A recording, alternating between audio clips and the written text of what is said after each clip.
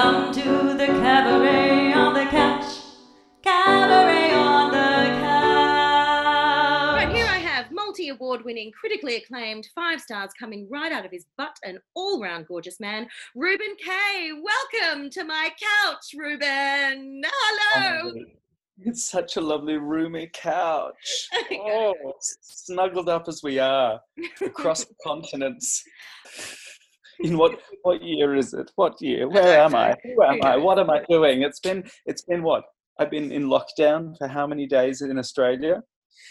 It's been lovely to hear another human voice, someone to say my name so I remember who I am.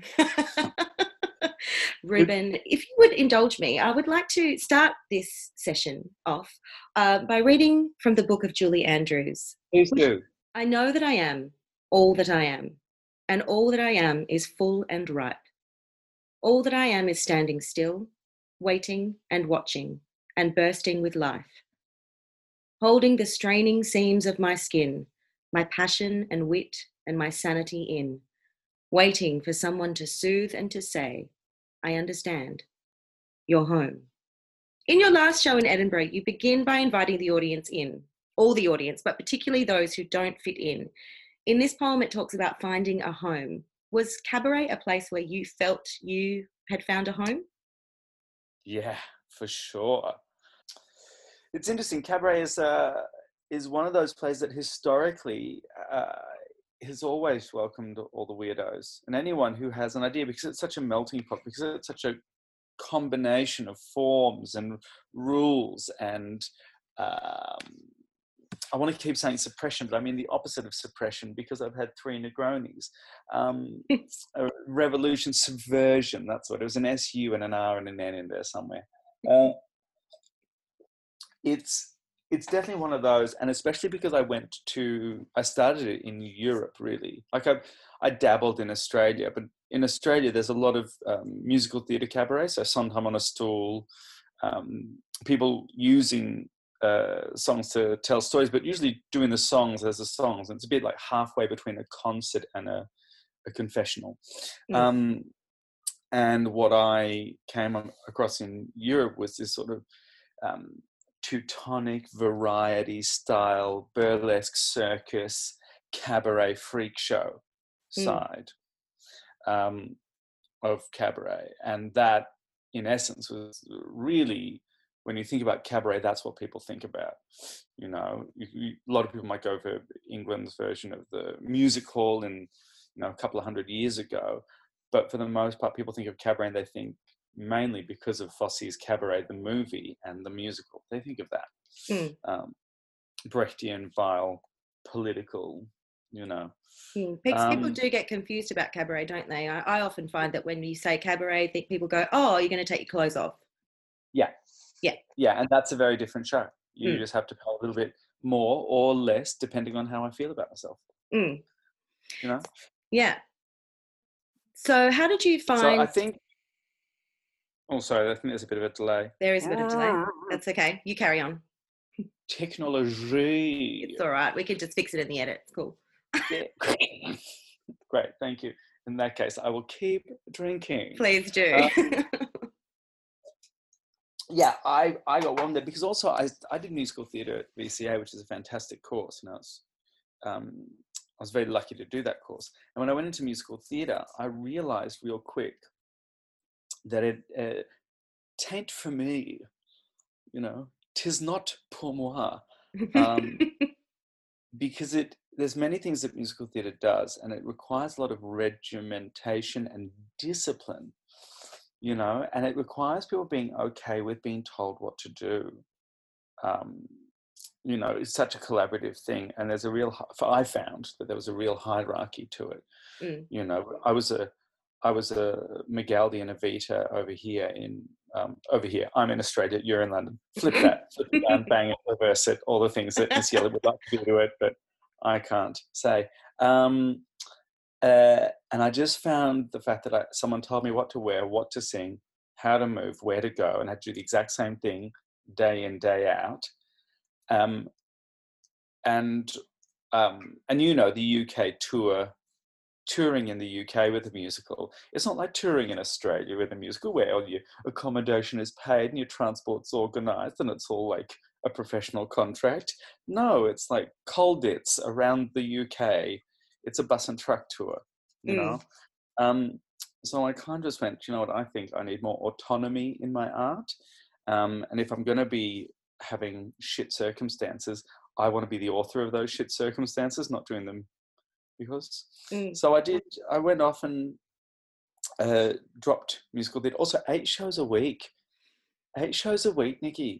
Yeah, it's a lot. For how much? Yeah. For very little money. I moved over there to pursue musicals in the West End and did that, and then realised, no. And then I came over, and then I started doing cabaret. Only when I started doing cabaret did it bring me any form of, I don't want to say happiness or joy, because that sounds melodramatic. I mean, it was fun. It ignited me, and it got me bookings. I started getting a much better career than if I had tried to continue being, you know, tenor number 5 with a pitchfork and or a briefcase on the Riviera. Yeah, I think also when we're younger and we see a kid who's extra, you know, what they do is they say, you want to sing, dance and act? Just go musical theatre. Just do musical theatre. Because you don't even know, like I didn't realise that I could be a cabaret performer in a high school. And I think how do I put this? I mean, I think if I had known, I would absolutely known exactly what I wanted to do if I'd been given that information. Now, am I saying you need to go and shove every kid into a strip club? Yes. Yes, I am. No, I say, but I think also as the world becomes more globalized and information becomes more available to everyone, and kids are increasingly living on the internet, there'll be kids out there now who are like 5 and being like, I can quote every line of cabaret, and I'm going to be an MC, and I'm going to be a cabaret artist. I'll be part of a German band called Fist, but spelled with a Y. Something like that. But of course there is, you know, with more information out on the internet, you know, you still have to kind of cut through and direct children to where they can see and where they can access information, which we're all seeing a lot right now. You know, the internet has just exploded in the last fortnight. Yeah, I'm not a huge fan of staring into screens. And I say that because I get addicted and pulled into it, and I have to really now discipline myself to step away from it.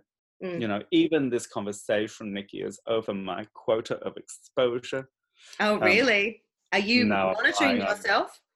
Well, I've just had to disconnect the Xbox. Right. Let's just say that. Because obviously in Australia, I've kind of been semi-social distance / lockdown since I landed, which was March 11th. Right. Gosh, that's so a I'm long on time, 15 isn't it? days. You're already on 15 days.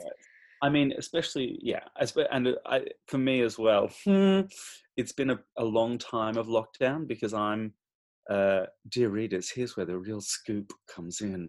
I've been recovering from vocal surgery and some pretty severe vocal problems, which meant that I didn't talk for 3 months. And during that time, I couldn't afford to cough, cry, or sneeze. So going outside wasn't truly a possibility. Well, it was possible, but you just had to be super careful. And I was kind of barraged by this constant fear of what that was like. So I've been doing this whole shtick for a bit long. I was doing it before it was cool. So you're ahead of the zeitgeist. Yeah, that's me. So what happened to your voice? My precious, my voce. Yes, your voce. So I had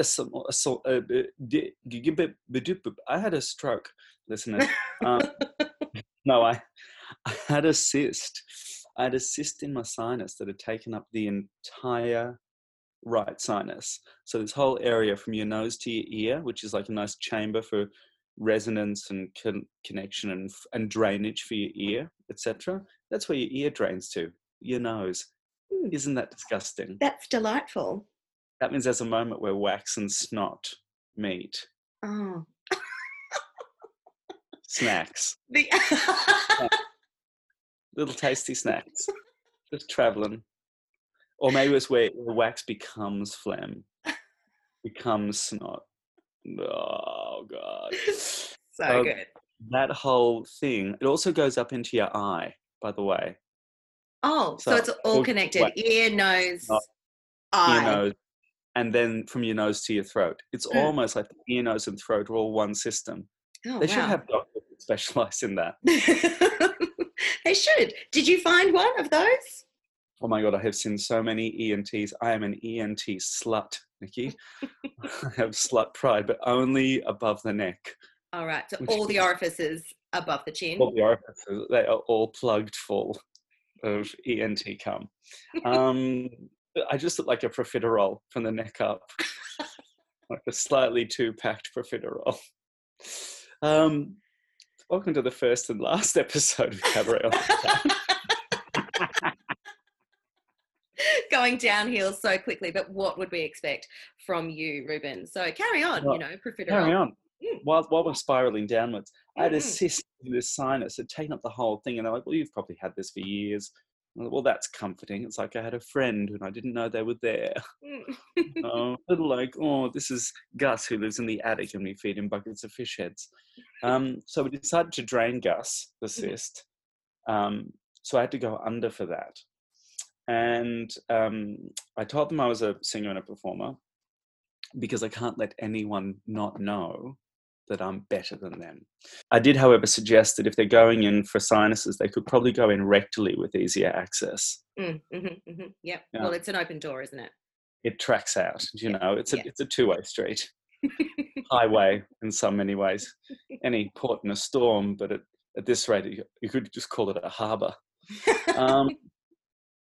So they said, look, obviously, thanks for telling us. We use two different breathing apparatuses, one that goes through your vocal cords, but if you're a performer, we use this thing called an LMA, which sits on your larynx, and what happened was this LMA cut the top of my larynx, which is just like something that can happen. It's nothing bad. It's just around the top of your larynx. No instruments are involved. But it'll heal like any cut in your mouth, same tissue. Yeah. But what happens if you're really under stress, and I'm very prone to them, is ulcers, mouth ulcers. So the mechanism that I swallow, my epiglottis and all the top of my larynx, was covered in horrendous ulcers. Right. That wouldn't go away. And it caused me immense pain, immense pain. And so they prescribed some gargles and things. And these gargles were aspirin based, which is risky for singers. And I was gargling it 3 times a day. And of course, not talking a lot. And then I waited after the dosage had done, and I waited after the time, 3 days later. And I just went to a bar and spoke above the music. And the next day, my voice had nothing at the top. And what had happened was, and we didn't know this until 3 or 4 days later, 7 days later, when I went to get another scan, was I had hemorrhaged a vocal cord, because aspirin, of course, thins your blood and puts you at very high risk of vocal hemorrhage. So if you speak on a hemorrhage and it's on the edge of the cord, it rubs and you'll get like a blister, a polyp. And that's what I got. So from that moment on, November 29th, I didn't speak. The moment we discovered the hemorrhage, November 29th, didn't speak again till Feb 10th. What was that like? Really, really shit. Because everything becomes about your voice.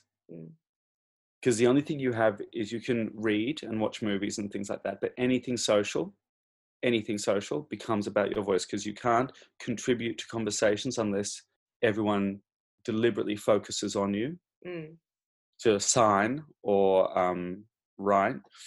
And you're constant of it because you don't want to cough, you can't sneeze, you can't actually cry. Like tears can come down your face, but you can't make noise. And that's a real kick in the chest. Mm. And you can't laugh. And if you want to make a joke, you're always a beat behind the conversation. Like little things like that make you just super more and more withdrawn, because you just, well, I can't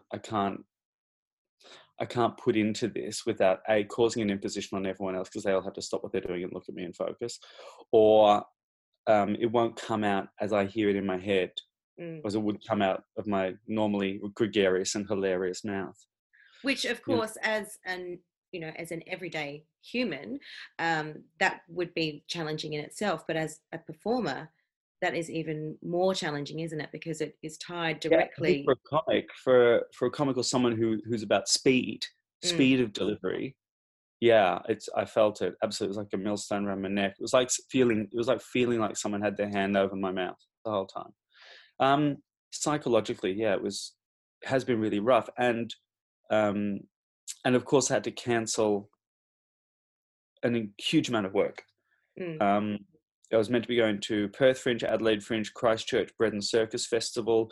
I was meant to be going to Seattle for my first ever American gig with a full work visa and everything, for this queer Christmas show, multi-faith Christmas show. Nice, amazing piece of cool queer agitprop cabaret, which I was really excited to be part of. And then having to post something and answer lots of messages.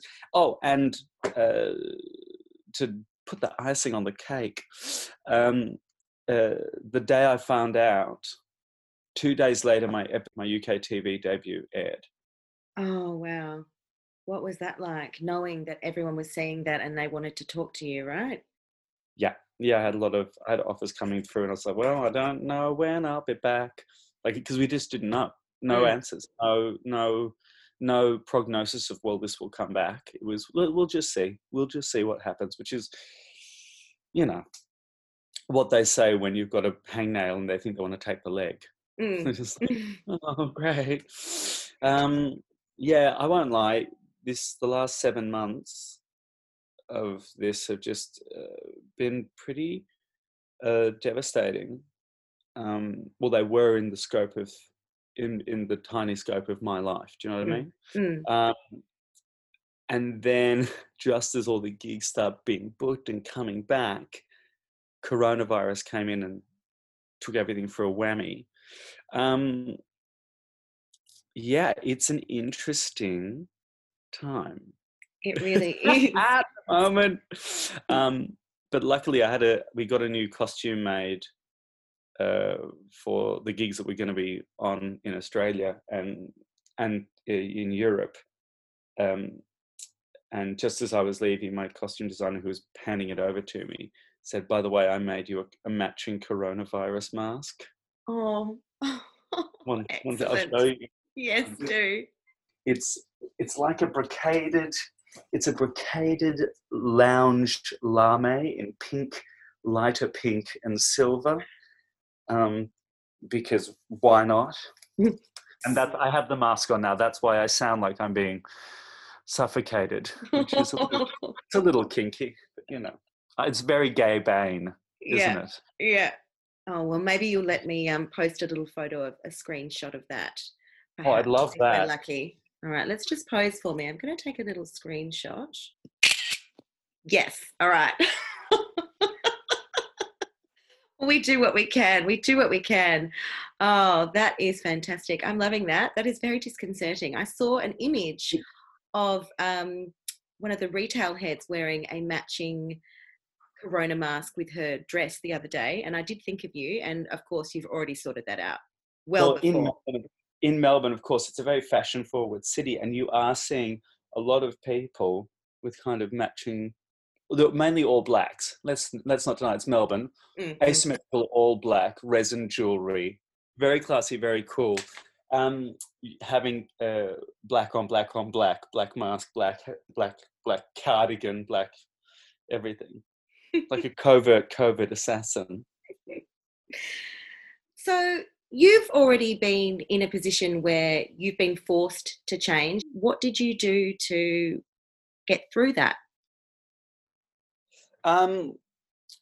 Well, the first thing to sort out was cash, you Right. know, because I'd just been paid from Edinburgh, and I had just paid off everyone. You know how Edinburgh works. You get paid in November or October from an August season. And of course, that's when all of the people who you owe money for Edinburgh need the money too. So you get that money out there. So I was flush broke when all this hit. So the first thing I got sent to was 2 great charities.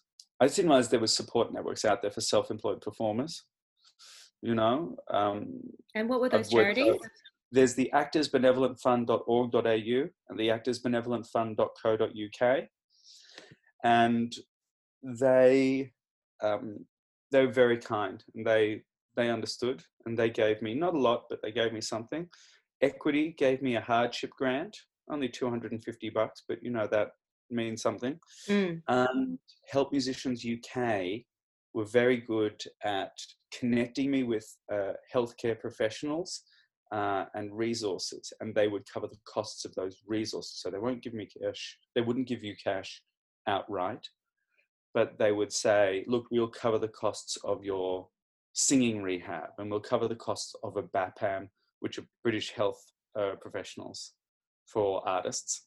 So a psychotherapist who can specialize in performers. So there was some psychological and therapeutic support, and there was some singing rehab support. Amazing. You know, so those 2 charities were really great.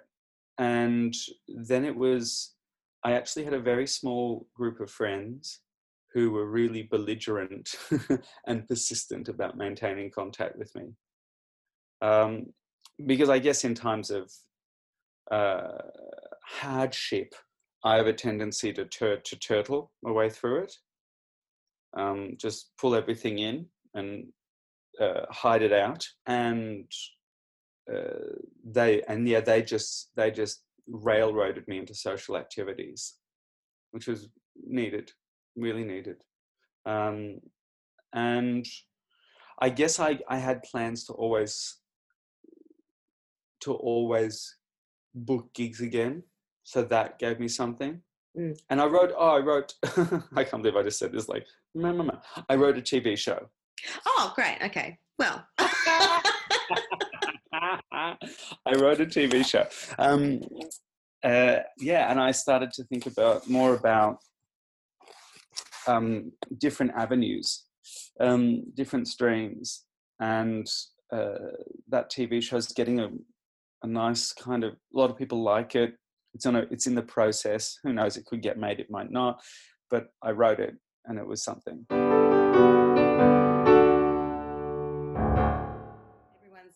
bored at home trying to do something. It's like, how can I be busy? Well, the way I'm deciding to be busy is to talk to everybody. And that's great, though. That's so smart.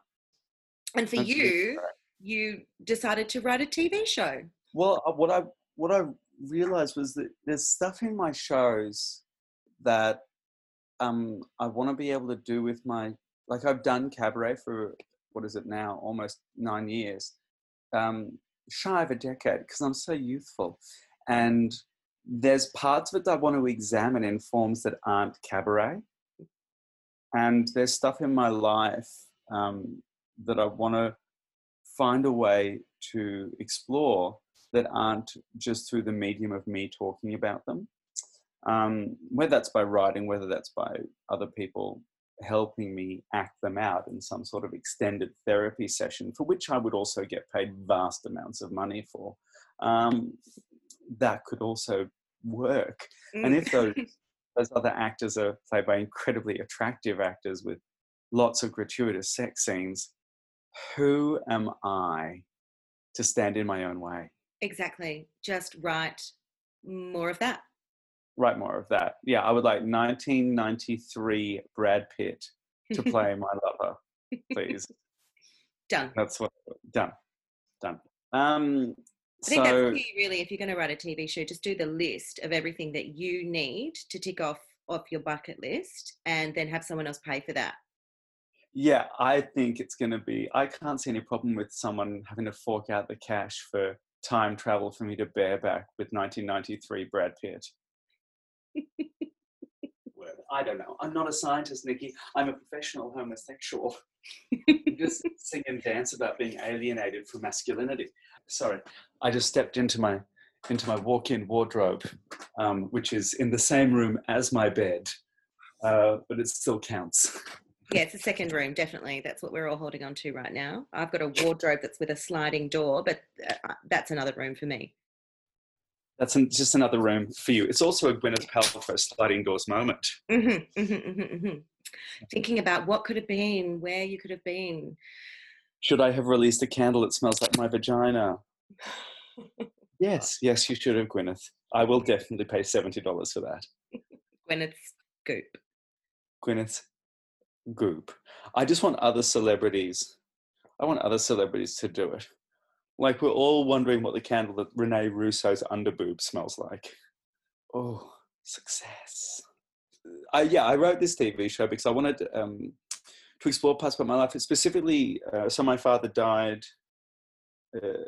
3 years ago, which is actually more recent than I give it credit for. And it just struck me that something very interesting happened. When I came out to my father, his difficulty with it was not necessarily the fact that I was gay. You know, he was a painter, my mom was a dancer. It was on the cards. His, I think, sadness stemmed from the fact that he thought that meant I would never have biological children. And we come from a family of Holocaust survivors. I mean, they are. I, as third generation, kind of Holocaust adjacent. Do you know what I mean? Mm. But Dad was raised very much with this paranoia and fear and trauma about the Holocaust that was passed on from his father, who survived. And his view of a family tree that generation by generation had been decimated by the Second World War and Adolf Hitler. And so I think when he moved to this country and he had two sons, he really had this. He's a Russian Polish guy. He really had this feeling that, yeah, this is how our family can live, you know. And I think when I came out, his immediate sadness was because he looked at me and saw a dead end genetically, you know. And I felt that. Whether or not that's exactly what he felt, that's what I've kind of surmised and gotten from my conversations with him.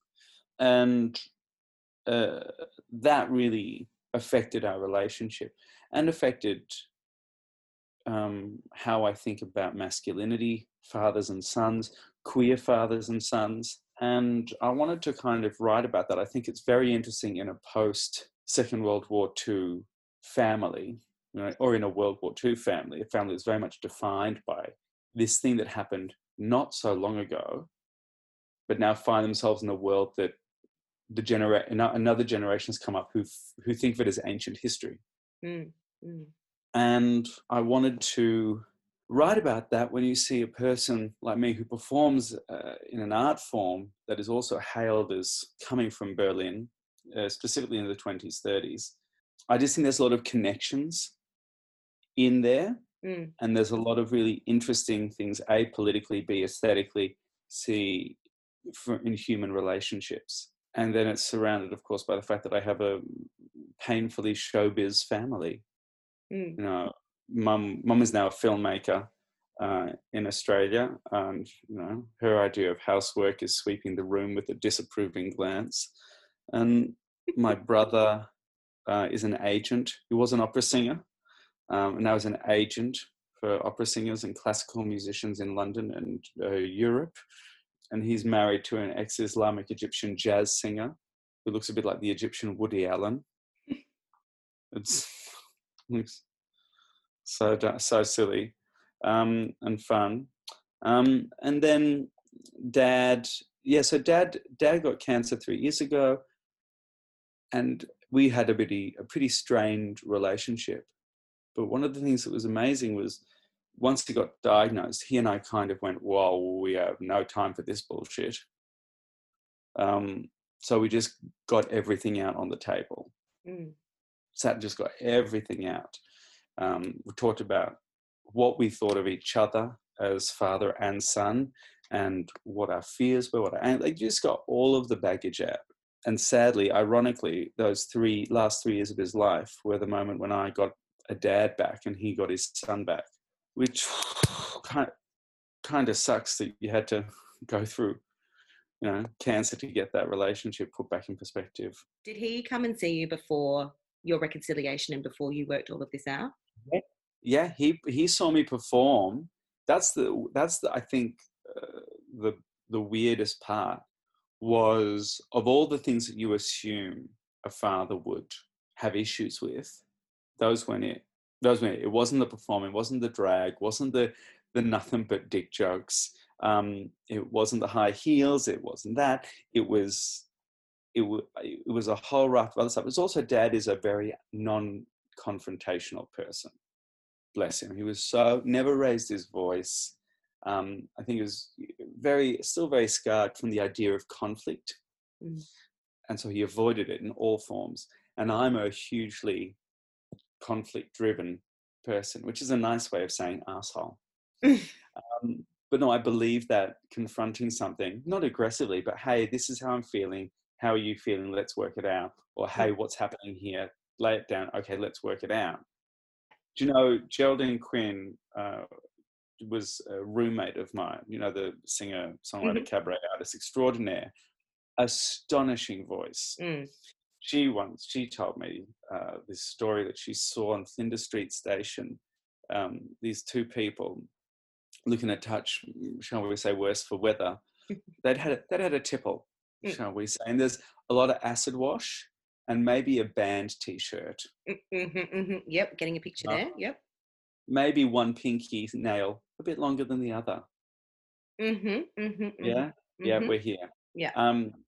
And man and a woman having a fight, and I believe the woman kicked the man smack bang in the nuts. He goes down, stands up, and limps off, clutching his crotch. And as he does, he turns back and shouts, "I'll see you in bed, Narelle." Narelle, that's the kicker. Narelle. I'll see you in bed, Narelle. Narelle. And also, like, what a beautiful scene of conflict resolution. Confrontation, resolution, make-up sex. Even if that bit has a Doc Marten print on it and it's been slightly flattened. But he'd be used to that. He can still use it. Still use it. Yeah. Gotta have it there. What else is a man to do? So, I mean, I do love how we've knights moved around on this conversation. Do you use that phrase? What a knight's move? Is that familiar? My mum raised me with this. Oh, what a knight's move. Using it every day. Oh, what's a knight's move? She does not play chess. She does not play chess. The closest thing she's gotten to playing chess is moving her drink to a dryer coaster. And she's there making this thing up. So I, as like a 10-year-old, going off to school, being like, well, that's a bit of a knight's move. And I was going, what are you talking about? See, again, it wasn't the drag. It was everything else that got the shit kicked out of me. You talk about high school a little bit in your shows. Your schooling wasn't really that fun for you. Oh, God, no. 90s Australia, 90s 2000 Australia. Didn't know how to deal with, I think also I was borderline meant to be medicated for ADHD, or they wanted to. Luckily, my parents said no. But also, I was a hyper kid, and I was very gay. You know, like Liberace would have looked at me and said, "Calm down, faggot." Imagine that, being so gay, you get gay bashed by Liberace. We knew it was him because he left the ring prints on the side of your face, Ruben. That's not from his knuckles. It was just, they just had no idea how to deal with a gay kid, which is really weird because statistically, there should have been so many at the school.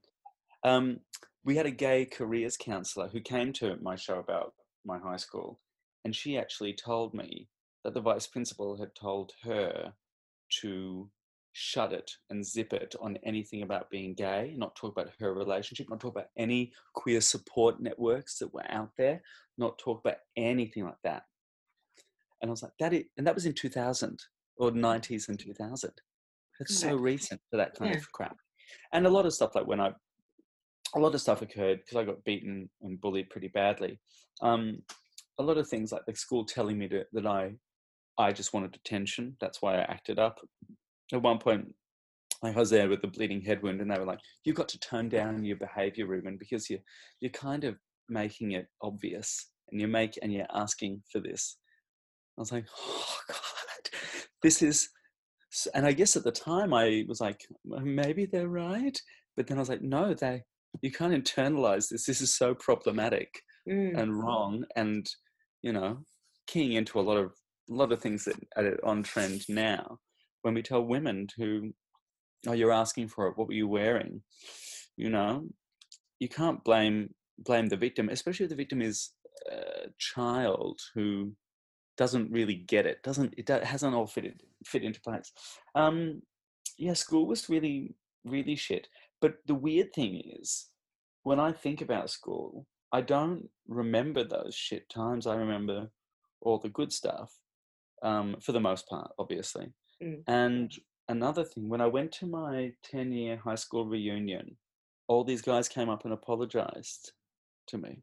One of them was there saying, "Look, I've got kids now, and if anything happened to my kids like what I did to you, I would go crazy." And I just a few months ago got another apology out of the blue from someone who wasn't at the reunion, and it made me realize, we all carry this shit around, not just the victim, but the perpetrators. They've been carrying it around, but they haven't had the release of like doing a show about it and getting paid. They've held it inside, and it's obviously been a source of pain for them as well. Now, am I saying every perpetrator is a tortured soul? No. Am I saying everyone deserves forgiveness? Fuck no. But in this instance, I found that pretty amazing, and a kind of a way to have some peace with it and deal with it and see that it could be used for something constructive. Yeah, and I think if we're talking about catalysts for change, that was one of the first ones. One of the bigger ones in my life was that. Because whatever happens to you, you have to find a way to deal with it, and you have to find a way to have peace with it, because the option of falling apart is pretty shit. So turning to the positives. It sounds so trite, though. It sounds so trite. I know, but not turning to the positives, but trying to find a way to deal with it, however it is. Because not dealing with it, like falling apart, as someone who is, when I arrived here, kind of had it back in Melbourne with all this COVID stuff and looking after my parents and all that, had I would say a solid 5 days where I was no use to anyone and super anxious and depressed and introverted. And that's, I guess, fine for a little 5-day, 2-week jolt, however long you need to take. But you got to find a way to get out of it. Or someone has to help you. Some people have to have help to get out of it. If you can find something you can do, write a show, write a TV show. Write a TV show. do a Judy Garland in Summerstock. Let's put on a show. What can the listeners of Cabaret on the Couch hope for? What's the plan? Well, the plan is we've got about 17 amazing cabaret performers who have signed up to be a guest on this show. So my isolation is now full. I have the amazing Amelia Ryan coming on, Paul Martin, Sarah Louise Young is coming on, Michaela Berger. You are. This is a star-studded lineup. It really, really is. We are promoting the charities of each performer's choice and directing people to please click on the link that will be added to this podcast information or on nikkieaitken.com/cabaret on the couch. Or you can go to the Twitters or the Instagram, #cabaret on the couch. In the information there will be links to the charities that we have discussed in each show and also to the individual performers' pages, because obviously every performer that I am speaking to will have just lost all of their work. So the link will be in the information. Please donate for this episode to Ruben K or to Help Musicians UK or the Actors Benevolent Fund. All of these links will be in the information. Please donate whatever you can. Obviously, get a shout out. Don't feel guilty about it. What? Sorry, I just interrupted you. Do I get a shout out? Oh, I love that. Oh, yeah. You've been sharing your soul. You should get paid for that. Oh, I should. So, come on. I've shared my soul. Now plug my hole, listeners. Do you want to have a little sing? Oh, yeah, we could do that. We could do it on my own. Do you want to do it on my own? Oh my God, that'd be very camp. I'm just getting the lyrics up now. On my own, pretending he's beside me. This one's low, so it's... On my own. I'm sorry. Did I just hit that out of the blue? You did, out of the blue. Ruben K is so professional. All right. Okay, please make sure that is in the podcast. Yeah. That's got to be in the podcast because, ladies and gentlemen, that has never happened before in my life. Will never again. But now I have perfect pitch. Do you want to do it a cappella? Just like one verse? Oh, yeah, we can do that. Just do that. Yeah, sure. Yeah. Is that it? On my own, pretending he's beside me, all alone. I walk with him till morning. Without him, I feel his arms around me. And when I lose my way, I close my eyes and he has found me. So why wasn't I in Cats? In the rain, the pavement shines like silver. As a nod to Julie. All the lights are misty in the river. In the darkness, the trees are full of starlight, and all I see is him and me forever and forever. And I know it's only in my mind that I'm talking to myself and not to him. And although I know that he is blind, still I say there's a way for us. I love him, and when the night is over, he is gone, the river's just a river. Without him, the world around me changes. The trees are bare and everywhere the streets are full of strangers. Oh my God, you're going to make me do the whole song. Yeah. I love him, but every day I'm learning. All my life, I've only been pretending. Without me, his world will go on turning, a world that's full of happiness that I have never known. I love him. I love him. I love him, but only on my own. I've had the most I've sung in so long. Oh my God, thank you for doing the whole thing. Oh my God, and I thought I was gay before. Thank you so much for doing this. Oh, a pleasure. I've got to go. Go. I love you. Oh my God, Thank love you. you. Thank you so much. Bye bye, darling. Bye.